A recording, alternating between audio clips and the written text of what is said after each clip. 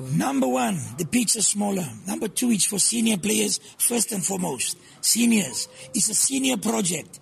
The senior people, they play non-contact walking football. It's five-a-side. It's six-a-side. We can go to seven-a-side, but that is a different sports code. So we stick to 4v4, 5v5, 6 versus 6. It's no running is the main rule. No contact is rule number 2. Number 3, we don't play the ball that bounce. We have the low bounce ball. It is a size 4, meaning that we have taken the sport to Uganda, Botswana, Zambia. All these countries are now waiting for the official launches to come off.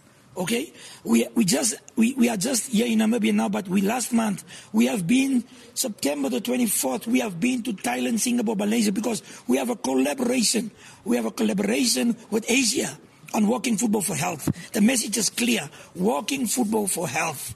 Okay, it is a healthy exercise for people. It's active aging, healthy at your age after 50. Massive boost for us to have the ladies, our mamas, our Mama Gogo football ladies of South Africa to play with us walking football, because it's not every senior lady that will be able to run.